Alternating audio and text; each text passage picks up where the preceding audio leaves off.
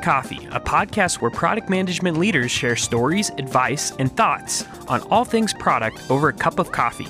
Grab a cup of joe and join us to level up your product career 30 minutes at a time.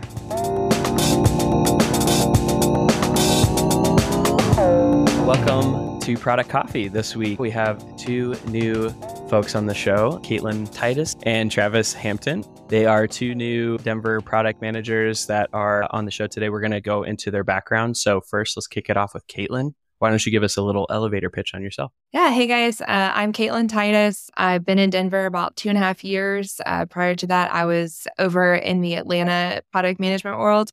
I've been primarily in ad tech since I got my MBA. So about 9 years in ad tech, and then 7 of those have been specifically as a product manager in ad tech. I focus primarily on digital video, and within that, streaming. So I think CTV and OTT, all that fun stuff. Yeah, thank you for having me. Yeah, Travis Hampton. Really started my career in management consulting and software development while living back in Nashville. During that time, I did an MBA in Nashville. And then after my MBA, I quickly jumped into a product manager role and have been doing product for the last 3.5 years, mostly in the B2B and healthcare space. Thank you both for coming on the show. It's been great to get to know both of you over the last few months, and Caitlin even longer than that. But it's fun to hear, the challenges that y'all have been kind of working through in your individual roles. And then we have like this industry craziness happening right now. Product is kind of in a weird state. There's so many layoffs in tech right now. Caitlin, you shared something in the Colorado product channel about senior product managers. I don't know what the study was off the top of my head, but senior product managers are one of the highest likely to quit their jobs. Is that right? Yeah, it was a study. CNBC published it in mid-December, and it was said that of the top 15 jobs people most want to quit, number one pays the most, about $144,000, in senior product manager. People want to quit that. And if you dig into the article, it says there's just a lot of stress over turnover, changes, I think a lot of mergers or issues with company performance. Maybe the startup isn't going as well. So just a lot of headwinds in that space. And then within the product manager role in general, I think there's been a lot of change in the past couple of years over how people define it. What's a product manager? What's a product owner? Do I do product management? Do I do project work? Like, what is the scope? And I think that really, if you're not clearly defining it, can burn you out. Yeah. And I feel like it's different in any other company as well. Like as you bounce around, you kind of see and get exposed to different flavors of it. We have also the shift in venture funding as well, where VCs were funding for growth and revenue and now have switched to EBITDA and profitability. So now you have a whole bunch of companies that were used to working in a specific way with product, maybe, they were getting close, and now it's kind of blown up and it's something completely new. And so This is, and you have on top of that generative AI, right? So there's a whole bunch of fun flavors of what's happening on in the industry. Yeah, I don't know, Travis, if you have seen this as well, but I've seen kind of a decline in job postings for this general growth product manager. And I started to see more specific type product manager roles. I need a product manager for this platform or this device or this specific feature of a product. Have you seen something similar? I have, yeah. And I think that when I was looking at posts, particularly looking at posts in the healthcare space, I saw a lot of product manager posts looking for experience in analytics, but also more specifically AI and ML. I mean, that's the craze right now is, building large language models, building predictive models, building tools that have those AI and ML capabilities, and looking for not just product expertise, but technical expertise in those areas specifically. Travis, you just landed a new job. You've gone through the ringer of interviews. I'm in this phase as well, and I've been in that phase. And Caitlin, you were recently in this phase too. Now, tell us a little bit more about how that process was like as you started to interview. I want to hear a little bit more about how has that process changed if you've interviewed a lot. Like, what is certain companies handling it a different way? Are they doing case studies? Are they doing more hiring manager one-on-ones? Like, what does that process look like today? Yeah, it was really interesting going through this experience, being impacted by a layoff about 8 weeks ago, and then starting the interview process. And At first, it started slow. Applied to as many positions as I could on LinkedIn, on other job boards. Working my network, and it really felt like it took a while to get traction. But then, once I got in process with a handful of companies, it started with the typical HR screen. Get kind of the basic intro, and then it moved into the classic case study, right? The product manager case study. And as I worked through these interview processes with different companies, I thought it was really interesting that there was such a variety of case studies and case study prompts that were presented to me during the interview process. And so really got experience practicing case studies, reviewing case studies of different kinds. And I think that's great for any PM, whether they're interviewing it or not, because odds are we're all going to be looking for a new position at some point, and we're all going to face different types of case studies throughout our career. Yeah, that seems like a fun exercise to just have in your back pocket, to be able to do one of those every once in a while to sharpen your skills. And it would be fun to like peer grade those things. But let's go into more detail. So I want to start first, before we dive into the case studies, I want to start first with the applying process. So you're saying you're doing the LinkedIn job boards. What actually landed you this job that you got? Was this a referral, or was this something that you actually applied to? This particular position that I just started with was a referral. It was a friend of a friend, and I was introduced to the CEO of this company and started the conversation there. And then the timing worked out. It was actually interesting. There wasn't a particular posting available for this position. But again, it was just networking and being introduced to the right person at the right time. Yeah, I feel like most recently, since the market is flooded with product people, the referrals is the path. So depending on how long you spend applying to these jobs, and you can probably automate these applications at this point with all these generative AI tools too, and stitch it together. So it seems more meaningful and real to have a conversation through a referral. Was that the case when you were looking around, Caitlin, as well? Yeah, it was a mix of both. So I've had about, I would say maybe 50% of the jobs have just been me like applying in product and, getting that first call from the hiring manager, submitting the resume and just crossing my fingers. And then more recently, as I've developed this product network, it's been word of mouth, meeting people in person. Actually, Kevin, that's how I got my most recent job, was actually talking to you. Like we met each other in the Colorado product group, I think first on Slack and then at like a networking event. And then you mentioned, hey, I also work in ad tech. Why don't we get coffee? And from there, we just started talking about how your product org was growing and how there were opportunities. So I think it's a mix of both. I don't want to skew one way or the other. You kind of have to look at the market and then start to figure out how you're going to strategize. So yeah, I don't think that just applying or cold calling is a bad thing. I think it's good practice, like you're saying, but it's also really nice to have that network of friends and support in the product community. Yeah, absolutely. Travis, did you land, is the title senior product manager, or is it something else? It is, yeah, a senior product manager role. I think both of you, right, have that role and that title. And then we have this wanting to quit. Do you feel that urge? Is that the sentiment? Like, what are you kind of feeling from that article as well? Like, is there truth to that from what you're experiencing? I think there's some truth to it. I think as product managers, it's a double-edged sword, right? The way that you're successful is that you're very, take charge. You're hopefully like very good at influencing behind the scenes, kind of these soft power, but then you also have this technical expertise. So those are a broad range of skills. And if you're, interested in what you're doing, I think there's this tendency to just keep diving into it. And if you work remote or hybrid, those boundaries can get very blurry of, I'll just pick up my phone and check Slack while I'm cooking dinner. And so you're just continuing to work and work and work, and nobody's explicitly telling you not to.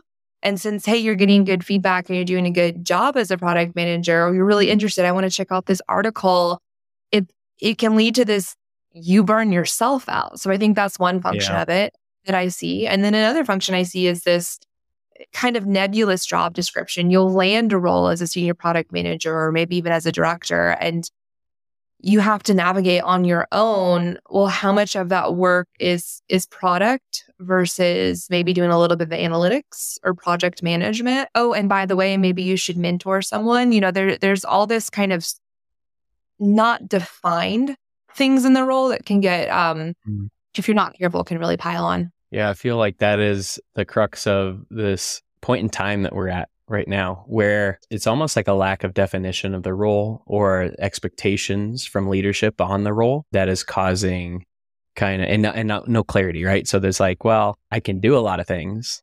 But if your expectations are here and they're not communicated, then it leads me to burn myself out because I don't really know where to over index on. So I kind of do everything, as much as I can and not really do the thing that where the expectations are aligned. So as a senior product manager, like how can other senior product managers get more clarity and specificity over what the expectations are from the executive leadership team? The answer is a simple answer, right? Just ask, continue to ask and ask in a very, explicit, persistent, but then professional way. Say, hey, like I am feeling pulled in a lot of different directions. I'd love to talk to my VP or CPO. Let's have a product meeting together where we really write down our North Star, what the product vision is, and then our OKRs tied to that. And then we can start to have these tactical discussions of, what goes on the roadmap, in which order. And I think that also having those discussions makes it clearer what we then say no to. And because we've had that alignment, we don't then have to go back to our stakeholders or go back to the CPO and constantly defend why we added something to the roadmap or kept it off. It becomes a much simpler discussion because we're all aligned. But taking the time to do that, it requires a lot of discipline, right? Like we tend to kind of, like product managers, like we're very much about let's get stuff done and let's get stuff shipped. But you need to take a step back and think about what is the point of what you're shipping, who is that serving, and then how does that forward the objectives of the business? Yeah, and I want to ask Travis, now that you're freshly started a role, I think you said this was your first day. Congratulations, by the way. How have you preset those expectations? Have you talked with your hiring manager about those expectations coming into the role? Because this is like the prime time to do that, right? Yeah, absolutely. Yeah, no, I've definitely thought about that. For this role, it's a little different because we're a consultancy. So we build software and product with other companies and with our customers. And so it's not only coming into my team and my direct manager, who's our director of product, but also talking with the engineering leads and the team leads on the technical side as well to understand what their expectations are for someone coming into a product role and how I can serve the team and how I can work with the engineering counterparts. And then there's that extra layer, that extra dynamic, working with customers that you have to put in just a little bit of extra effort to go out and do that discovery and to, work with the customer's executive team to really make sure that everyone is aligned and, marching towards the same vision. So, super excited to kind of start that process. Like you said, this is my first week. So really, getting started in that process. But I think it's a fun process too, because it's really an opportunity to lay the foundation for a great relationship with the customers and with the users, and really jump right in. Yeah, and Travis, you have such a good point there that we need to be focusing on the customer, and you're coming in with fresh eyes. You don't have kind of the bad habits that once you get in your role and kind of are the default thought patterns that are harder to break. And I think back to that article we referenced earlier, Kevin, about the burnout and the stress. I kind of wonder how much of that burnout is from business operations, having to do a lot of this stakeholder management or review of OKRs, the change in management, the change of focus, versus actually getting time to talk to customers and doing that quality discovery work. I know for me, it's been a real challenge and, on me to make sure that I have a regular cadence with my customers, that I go out and meet them in person when I can and really start to understand what their needs are, document them, and develop a relationship with them. That to me fills my cup versus only being in the office, or in this case, in my home office, head down looking at my computer screen. Yeah, and I think that brings up something really interesting that I wanted to discuss with you too. So, I think in management, in leadership, you're kind of designing the environment, right? You're designing the environment in an empowered model to build and innovate and consistently build great products. When you are building that environment, you have to be able to measure something to be able to determine whether or not that environment is quote unquote healthy, right? That it's kind of doing the things that it's designed to do. Those metrics and kind of in the activities that happen can be measured, but measuring the wrong one can actually lead y'all into like maybe that environment design changes in a negative way. And so I'm curious to see like what activities do you track of yourself? Could be client calls that you take a week. It could be pivot or persevere conversations. It could be launches. It could be, whatever those things are. What are those activities that you would measure to determine the health of an innovative product environment? Yeah, I think you brought up a good point about client calls. It's something I try to challenge myself to do is at least like 2 to 3 a week. And these are, actual calls with, in this case, I work with advertisers or with the sellers. So like the account executives of these teams. I think that's one way that I measure. Another thing I like to check myself on, I still like to count this, but I wouldn't say it's something that I strive for, is this kind of drumbeat of new products or new features. I like to see what I've done to make sure that we are innovating, right? That we are getting MVPs out. But I also like to look at this metric to make sure we don't become a feature team, that we're not just shipping things every 2 weeks just because we can. I like to kind of look at it and limit it or see if there's seasonality to it. And then finally, what I measure from those two is the customer satisfaction around that. And that can be 2 things. Customer satisfaction to me can be like an NPS, a survey that comes back to us saying, we really value this product. We want to use more of it. But more quantitatively, what I start to look at is performance around the products that I build. Is it actually driving the OKR that we set out to do? It could be making more money, simple as that.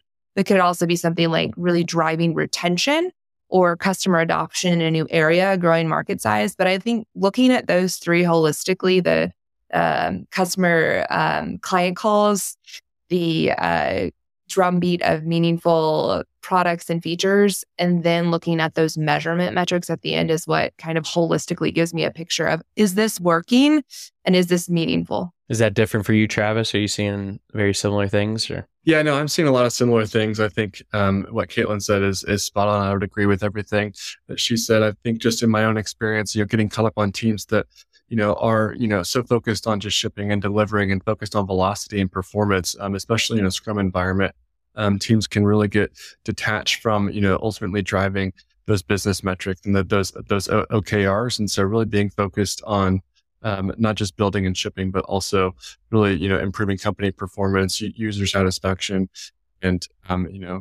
innovating in ways that ultimately allow the company to be more competitive, take market share, and do things of that nature. So I was just trying to kind of fight that urge to just always be delivering new features and really focus on value and driving those metrics. And sometimes that can come in the form of not delivering as fast, but ultimately to more success for the business. Yeah, and I think some of that is education as well, right? I think in some companies I've worked for, stakeholders have seen product as just feature delivery teams, like just output teams. How many widgets can you make? How many tweaks to the widget? But I think, as we've started to evolve product in the last, 20 to 30 years, it's on product, not the stakeholders. It's on us to go and help explain and influence and get alignment with other stakeholders and business leads to understand the true value of a product is not just in shipping things, but it's in creating these meaningful points of contact with our customers to build that relationship and to grow the business. Yeah, so I think you're building the holistic picture of not just shipping, but what else, right? This is conditional. And I think the activities that y'all can start to measure to round that out, to make sure that we're doing the things, to be able to show that, we're not just doing nothing, we're doing these things, is to hone in on those key, activities that lead to that end result. And so if you look at the client calls as a good example, that's one example. What else? It could be, experiment launched. It could be, test results reviewed, right? It's not necessarily that we shipped a feature and it's in the hands of a customer, or it could be. I mean, it just, what are those activities that lead to that overall satisfaction going up for your product line? I think something to hone in on and really focus to really help communicate exactly what Caitlin's talking about to the rest of the folks, to make sure it's like, hey, this is not traditional, what you're used to waterfall type of product management. We don't just ship features. We do this at a level of quality that is sustaining and helps drive satisfaction. So the smarter you can get at like measuring and communicating those activities, the better off, I think. Maybe makes it easier to manage those relationships, making it less likely for y'all to burn out and eventually quit. Let's steer the conversation a little bit for the second half. Since we are talking about interviews and formats and activities and all this stuff, I thought we could kind of go through an example workshop as a group and talk about at each stage how we would process this ourselves. So before we do that, what are some of since Travis, I'm going to put you on the spot here. What are some of the kind of prompts that you've heard recently to kickstart this case study? Yeah, as I was going through the interview process recently with different companies, I found it interesting that I encountered such a variety of product manager case study interviews. So as I was preparing, I prepared for the classic case studies. How would you drive innovation? How would you improve our product? Things like that, and doing that research. But the three different types of case studies that I encountered during my interview process, one was a live case study. So there was no opportunity to prepare. They didn't share the question with me ahead of time. They didn't provide any guidance. It was show up 30 minutes with the hiring manager, and the hiring manager live, articulated the problem verbally. We discussed it, got to ask questions, and then it was, okay, how would you solve this problem? So it was really on the fly. How do you think? How do you ask questions? How do you collaborate? And I thought that was a really interesting and a really cool way to do a case study. The other two were a bit different. One was it was a short 2-page document providing some context for the company, for the business, where the business at, how it got to where it is today. And then there was 4 prompts with different questions. One was entering a new market. One was how to build success with the product team. Product was still kind of fairly new with this company and immature and growing. The other was pressure to innovate. And then the final one was around dealing with infrastructure challenges in a product that was trying to scale. So reading the context, reading the background of the company, and then picking 2 of those prompts. And then there was no guidance on how to come back and prepare this case study interview. The hiring manager said it could be a verbal presentation, a short Word document, spreadsheet, slides, whatever the interviewee feels comfortable with. So for that one in particular, created a couple of short slides and walked through that with the hiring team. And then the final one was a bring your own. It was a bring your own case study, which I thought was really cool. So it was tell us about a problem that you've worked on. Tell us about a project that you've worked on. Tell us about the value you were trying to drive for the end users, the OKRs, the business metrics that you were trying to move. And then ultimately tell us how you or how me as a product manager impacted this. What was your role on the team? How did you influence? How did you collaborate? And it's cool to prepare that and to bring my own case study through that interview process. So those 3 different types were very different, but I thought they really hit on some different things in a really interesting way. Yeah. Caitlin, have you seen anything different on your side? I was just thinking about this. So I did a couple of job interviews, and I've been at my current role for about a year. So I'm about a year behind Travis. But I've done the first and the third one. I haven't done the second one as much. So the first one is kind of that live, the a la Google method of tell us about, or here's a scenario, now pitch a solution, and you better have your product template ready, which we can discuss later. And then I've also been in scenarios, actually in almost every product role I've been in, I've had that bring us your case study and basically show us how you think as a product manager and how you delivered success at your previous company. And I think that one's pretty fun because you get to show off a little bit. You get to kind of get excited about something you did deliver that was fantastic. And then the kind of prickly part, though, is that you're usually in a panel discussion for this, and people try to poke holes in you and play devil's advocate, which you you need to be prepared for. They'll do that regardless of whatever format it is. The one I like out of the three the most is the third. That I think that what you've done in the past actually tells you more about what you will do in the future. This is like a user interview tactic, right? So it's like you ask about their lives and their decisions. You learn more about the individual than you would about a hypothetical.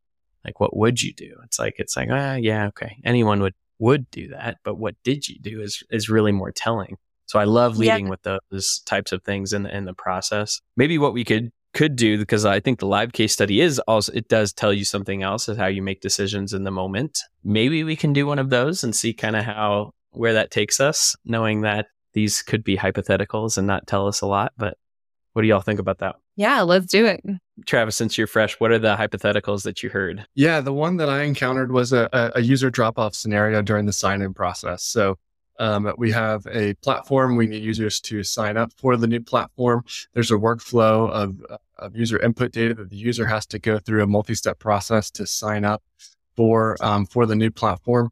And we're experiencing drop-off at different points in the sign-on process. So how would you go about solving this problem? Great. So now, Caitlin, you have the template that you would bring to these type of prompts. Yeah. So I actually I thought about this in reference to what I did in the past and what I would do in the future. So I'll give kind of two scenarios.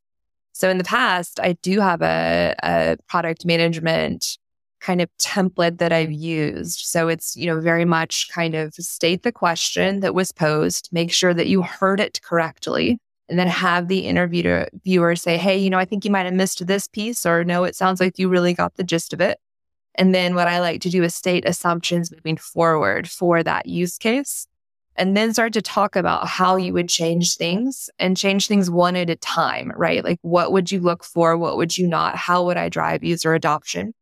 And then I always like to highlight the key resources, right? I think one thing they're looking for in the questions and the answers to these interviews, especially in the live, is that you're trying to remember and communicate that you are not on an island, that you can collaborate and work with others. So really speaking to, I'm going to pull in these teams. I'm going to ask my engineers this. I'm really going to get a deep understanding of who the customer is from my client success team, things like that. And then once you do that, start to think about how you want to build this. What is your minimum viable product? What's the MVP look like? And then how would you grow that? Start to think about a timeline. Then talk about any risks that you had with that, how you'd get to launch. And then finally, what I like to do to wrap up is say, hey, this is where, I think we could have a successful launch. But these are a couple of things that if I had more time to talk to you, I'd like to go into greater detail. But right now I'm in a parking lot. And so that really helps them understand that you are thinking through things, that you're not just trying to fast pitch as much as possible, and that you are thoughtful about what you would have talked about if you had more time. And that's what I would have done in the past. I think that's a great way to start these things. But what I would do moving forward is really start to harness like a chat GPT. This is hard to do in live, so I'm not sure this is quite the answer for a live one, but I would love to, maybe you could do it in live, honestly, is use a chat GPT model that you built and kind of start typing while the interview answers, begins the question. And then the GPT could really help you with the template and prompt to help get you those answers. The GPT is not answering for you. You have built the GPT to help build a system and a template that gets you to that answer. What do you guys think? That's interesting. I've never experimented with that, but I do find as more AI becomes usable and super readily available like this, for me, it's a little bit harder to incorporate it in the right way. I like prepping with it. Like what you're saying is like popping out a good template to, orient a question around or that kind of thing. I've even done like some light jobs to be done research with it that it was actually really fun and helpful. But live, I don't know. For me, it would be hard to pay attention. But maybe, I'm sure others, maybe it's easier, but it's for me, I like prepping with it, I think, and then maybe using that to like reference. I think that's kind of what you said, but what do you think, Travis? Yeah, no, I agree. I think that, Chat GPT live would be kind of tricky. I would personally be nervous about it. I might try it on one interview though, to see how it goes. But I definitely use Chat GPT to prep, to provide new case study prompts, to provide new questions that I could practice with. and just the experience of facing a new question, working through it, thinking about the problem. And then, sometimes I would turn it back to the GPT and say, how would you solve this? What framework would you apply to this, just to kind of see, okay, this is how I would answer, but let's see, what the internet comes back with. So yeah, that's such a good point about like you try to answer it yourself and then you ask it, hey, well, what do you think Melissa Torres would say? Or what do you think Marty Kagan would say? And then you can kind of look at those answers again, maybe not in live, obviously, but it is something to think about. Like, I love it because it helps you kind of identify things you didn't think of originally or thought patterns that, are from a different person that you can help kind of input into your own templates. For this user sign-on problem, I agree with everything that Caitlin said. I think that all of that is spot on. One thing that I would be asking the interviewer for is just more data, more current data on the sign-on process. And there's was articulated a problem in user drop-off during the sign-on flow. What is that baseline? Where are we at today with the current drop-off rate, and what does success look like? What's that benchmark that we want to get to on the sign-on rate? And then, as Caitlin said, kind of testing things one at a time. How can we streamline the process? How can we build something perhaps a little bit more simple? Maybe there's data integration where we can auto-populate some of these fields, and then slowly work towards what that success metric is and what that acceptable sign-on rate should be. Yeah, I love that. I think that's a really systematic way to do it that adds to kind of the template I started with. So I appreciate that. The one thing I'll say to push back just a little bit is that I've been in interviews where you'll ask for more data or, hey, what do what's the benchmark? And they'll say, well, you tell us. So be prepared to have those assumptions and state them clearly and say, you're asking me to give you a benchmark. My benchmark is X because of these 3 reasons, and then keep going. More importantly there, I would think about if you don't have an answer in the back of your pocket, because that's really not what they're looking for, is the process to get the answer. And so I was like, I don't know what the benchmark would be, but how I would find that is I would survey, I would go research, I would go find this. And if I did that, what we could say as a guesstimate right now is this, right? But I would still need to go through that process to be confident in the answer. And so you can kind of say something like that too. We just did the 3 tiers of answering it. Get more data. If you don't have data, make your own. If you can't make your own, then even more meta, talk about how you would find it. That's fantastic. Yeah, I think I love the brain types we got going on in this call. It's fun. I think with folks that are neurodivergent, it's challenging when it's very on the spot questioning. Like you're getting quizzed. And so typically the brain kind of sometimes doesn't work well in those scenarios. And you kind of have to, rely on, here's what I would do versus like giving a straight up answer quickly. And like, there's a whole other thing we can get into there with neurodivergence and this process too, because I feel like it's a fun one. But back to what Travis mentioned about that the third case study, and Kevin, you had said it was one of the best ways to judge or understand how good someone is at product. It's not actually putting them on the spot. Like both of you said, it's asking them to talk about something they did in the past where they were successful. So they can talk about, how they worked and how their process was. And you really get to see them show, you get to feel their success. And for people who are neurodivergent or just think differently, that can be a really fantastic way to showcase your skills. And I've seen a lot of that moving forward. I don't see as many questions that are like, tell me about how many marbles you can fit on a plane. Like that doesn't really showcase any kind of product success, in my opinion. Yeah, I agree. And that's exactly why I like the pass type of questions too. I want to get specific with our question. And then I actually want to use some of the things we talked about to see how we could solve this, how our product brains would work to this question. So maybe Caitlin, if you have your template of the process you would go through, we can kind of use that. We can just go around robin, whatever works. The how might we questions I'll have is going to be based on the article that you sent, the jobs people most want to quit. Let's see. We have 5 to pick from, thanks to ChatGPT. And I'll have you all be able to pick one. How might we redesign high-paying jobs to increase employee satisfaction and reduce the desire to quit? Is number 1. how might we identify the key factors that led to the job dissatisfaction in high-paying roles? Number 2. Number 3 is how might we support employees in high-stress, high-paying jobs to improve their work-life balance? Number 3. Number 4 is how might we better align high-paying jobs with the personal and professional goals of employees? That's number 4. And number 5 is how might we create more meaningful and fulfilling work experiences in jobs that are traditionally seen as highly lucrative? Which one do y'all want to? God, it's thinking number 2. Can you read that one again? How might we identify the key factors that led to job dissatisfaction in high-paying roles? Here's my argument for maybe going into number 2 is that I feel like we could do a really kind of like a 5 whys to get to what core issues are to then build on maybe especially question 5. Like I feel like you need to do question 2 before you need to do question 5. That's just a thought. Some research. What do you think, Travis? Yeah, I like it. All right. Easy enough. Let's go through it. So how might we identify the key factors that led to job dissatisfaction in high-paying roles? How are we going to tackle this prompt? Any ideas? I mean, I love the 5 whys to start there. You know, why are you dissatisfied?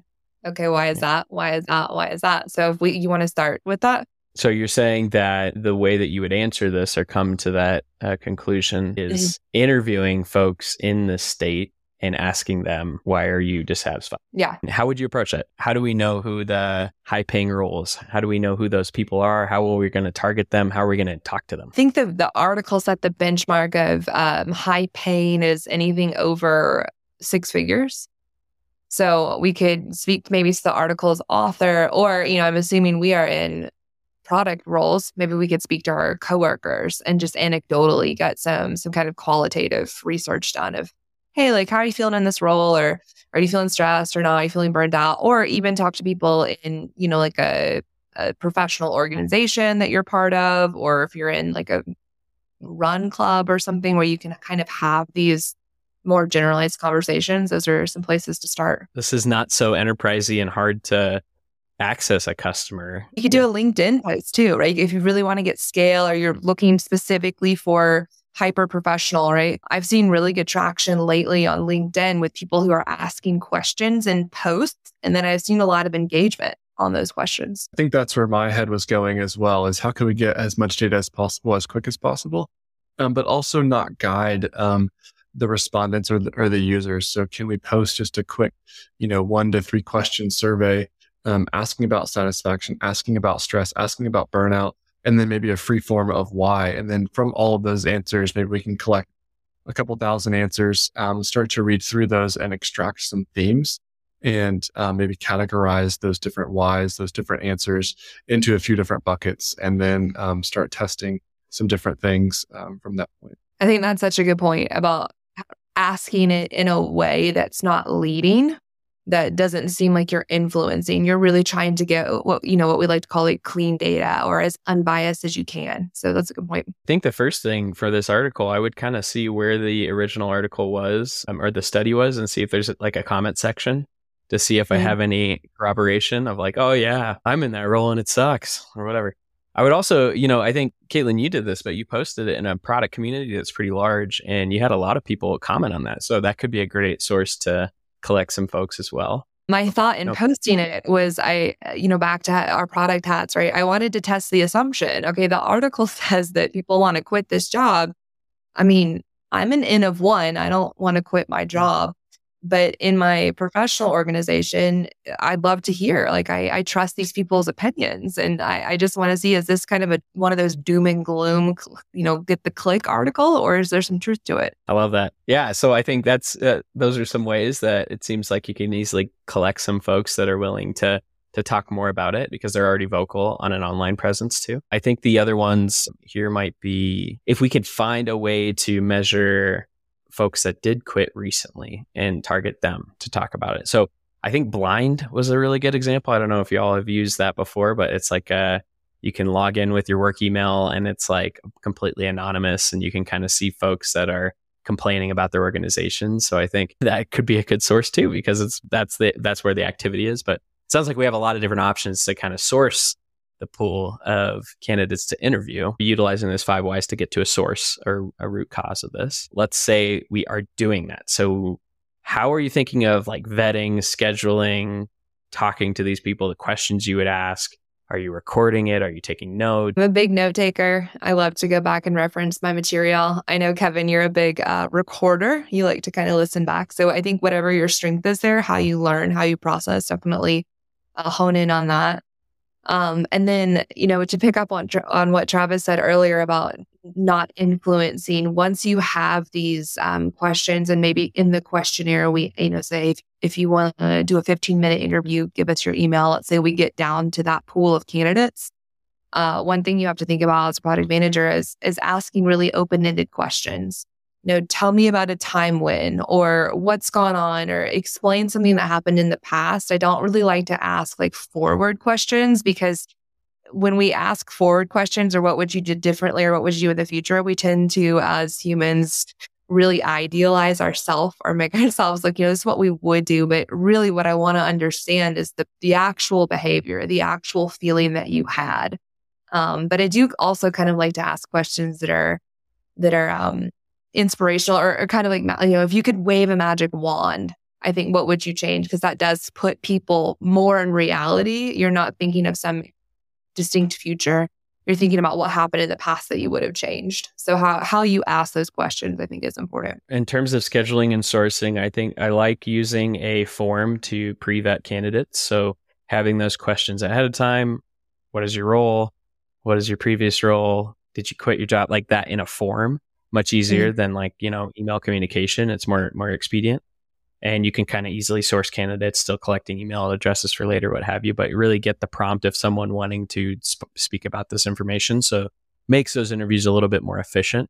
And in that routing form, you can easily hook it up to your calendar so they can easily book a meeting. So all that stuff can kind of be automated for you, and just pre-bake it into that routing and sign up form. And then when they're, you're truly talking to somebody that you're going to get a meaningful insight on once they do schedule it.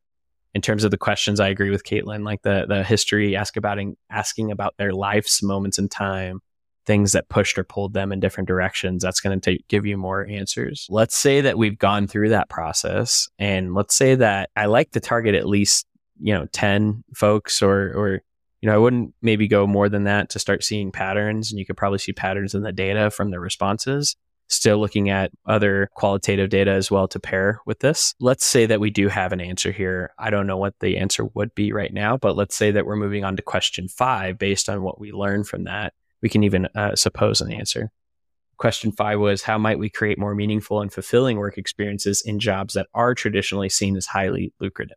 And so if that was the prompt based on this research of uncovering it with the 5 whys or this customer interview technique, how would we then go start shifting our mind to solutioning from problem exploration? I would jump into designing a role and then testing that design with people. So with that small set of beta users, or of people that are in these high paying roles that are dissatisfied.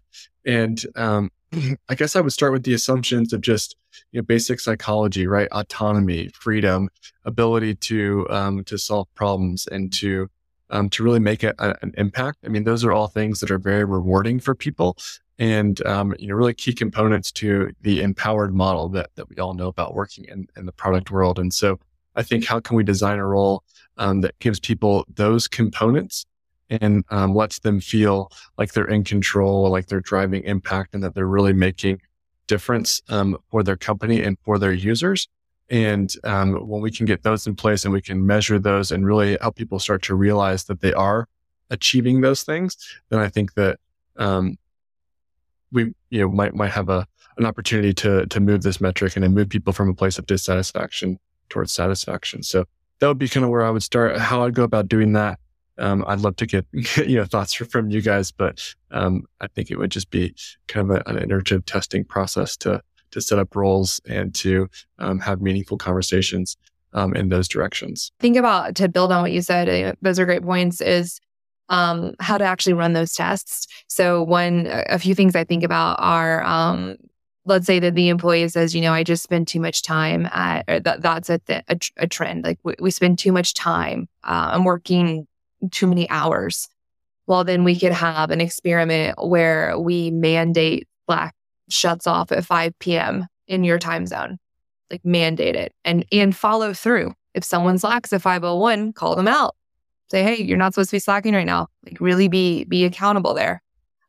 We could also run experiments where, I worked at companies where you have summer Fridays where you get a half day from like Memorial Day to Labor Day. Well, why don't we extend that from Labor Day to Christmas? See if that, boosts morale. Another thing I would test, I work with HR here, is sometimes what I've heard from employee dissatisfaction isn't necessarily the job title, but it can be something like job benefits, right? So can we work with HR to maybe give more of a stipend for gym membership? What if we paid the internet for your remote employees? I'm assuming that usually gets done, but let's say that is it. What if we went back to our executive team about starting to match a 401k? Can we do that? Things like that, looking at the other side of the job that's not just product, but if we're thinking about high paying jobs, I'm sure there's certainly some benefits that we could leverage and break out and test and experiment on. Yeah, I love the tackling benefits as part of the meaningful or fulfilling work experiences. I think that what it comes down to is a little bit of what Travis was talking about, the psychological component of this, of what the basic needs and that kind of stuff of fulfilling. But I think you can tackle it this a lot of different ways. I think the best way to approach it is that iterative process of a lot of different things, maybe some more leaning with intuition since we've been in the roles.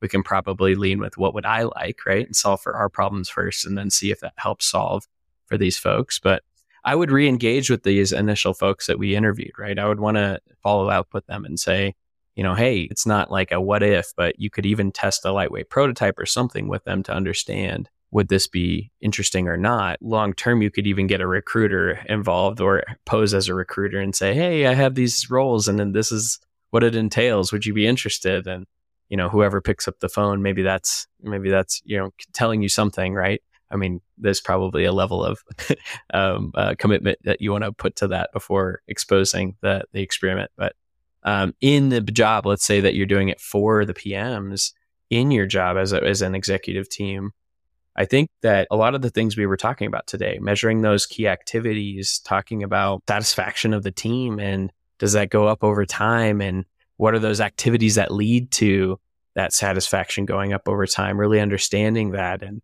where are they getting burnt out? Are they in meetings all day? Like those kind of core components that we know that burn us out, we can actually measure for and say, is that happening or not? And why? Let's understand it and tackle those problems and say, well, do they have some false expectation of I have to have a million meetings on my calendar to be productive? Or, what are we measuring? So if it's not clear if we're measuring the right activity to produce that satisfying well-being behavior, maybe we make that evident. It's like, I don't care how many meetings you are. All we care about is how many of these did you have? Like how many customer interviews? That's it. Or whatever that number is, right? Then that might help PMs take control over their career to say, well, it's not everything because you're not being clear. It's the things you're being clear about that I'm going to hone in and focus in on and crush. Totally. I love the way you're reframing that to think that, ultimately the goal is to give more power and control back to the PMs, back to this group that feels very burnt out. And the way to do that, though, is to help develop these systems that then empower autonomy, like Travis, you mentioned, right? Like it's this, sometimes we feel like we don't have the power, and we do. We have more, we don't have a ton of control. We don't have control over everything in the world. But we do have a little bit more control than maybe sometimes we think. It's just how we've designed the system around us. So how can we experiment to make that system better for the PMs?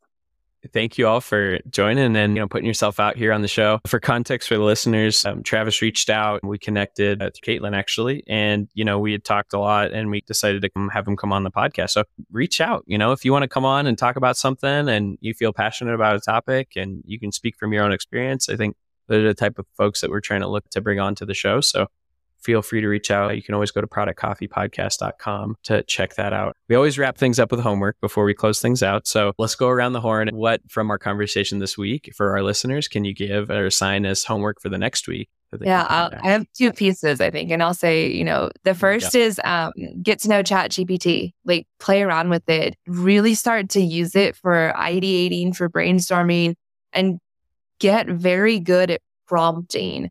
Understand how to write clear instructions for it, understand the context and the text that you need to provide it. understand how you need to feed it tasks to get it out, the output high quality so that you can use it. And I'm not saying that you will use ChatGPT and it will solve everything and be magical, but I will say I think it's a tool that product managers are going to continue to need to learn and leverage moving forward. So get comfortable with it. And then the second piece of advice is, if you are feeling burnt out, if you are feeling dissatisfied in your job, reach out to someone, a fellow product manager, reach out to your manager, reach out to, maybe a classmate from college, but just have a conversation with them and get vulnerable, be honest and about what's making you feel this way. And then hopefully they can help you understand what you can and can't control and decisions you have moving forward. Yeah, I think that's great advice and great homework. And just to build on what Caitlin said, I would just say practice. Don't get caught flat-footed preparing for product manager interviews in your career going forward. If you're an entry-level product manager or a senior product manager, you'll become a better product manager by practicing case studies, by practicing interviewing, by practicing these prompts, whether you're interviewing or not. And so I would just say practice. And then also put yourself in the interviewer's shoes. Try to role play with yourself or with a friend or with someone in product who is a director or a VP or a chief product officer. And how would you evaluate a senior product manager that you might be hiring? How would you evaluate an entry-level product manager? What would be those things that you'd be looking for? And try to play both roles and just practice doing it regularly throughout your career. I think that you'll find that you'll become a better product manager for it. I'll add to it. I like the practice element of this. If you can find a mentor or someone in your career that can give you that direct feedback, try to make that happen. We're debating whether or not to do that here at Product Coffee to make that available for folks if they are interested. So let us know if you are, and we can get that stood up. Hopefully, my biggest homework is just reflect. And don't forget about your needs in your job and your role as a person, and don't sacrifice those needs, and seek clarity, seek context. This is your life. You don't want to be burnt out for, the people in your life. Make sure you're cognizant and aware, and having those self-reflective moments actually helps you out a lot. So keep that in mind. Thank you both for coming on the show so much. Appreciate your time. Anywhere that folks, if you guys desire to be reached, where they can reach you? I'm on LinkedIn. Caitlin Titus, feel free to send me an invite. Yeah, LinkedIn's probably the best for me as well. Travis Hampton, find me and connect with me on LinkedIn. We'd love to chat. Cool. I'll link you all out in the description. And if you do find them, tell them that Product Coffee sent you. Looks like we finished up our coffee, so go level up. This has been Product Coffee, produced and engineered by me, Kevin Gentry. Through our podcast partner, Anchor, you can now record a voice message and send us ideas or topics to cover, and who knows, we might end up playing it on the show. You can also become a supporter of Product Coffee by contributing a monthly donation to help us sustain future episodes. Please rate, review, and subscribe to Product Coffee on Apple Podcasts, Spotify, or wherever you get your podcasts.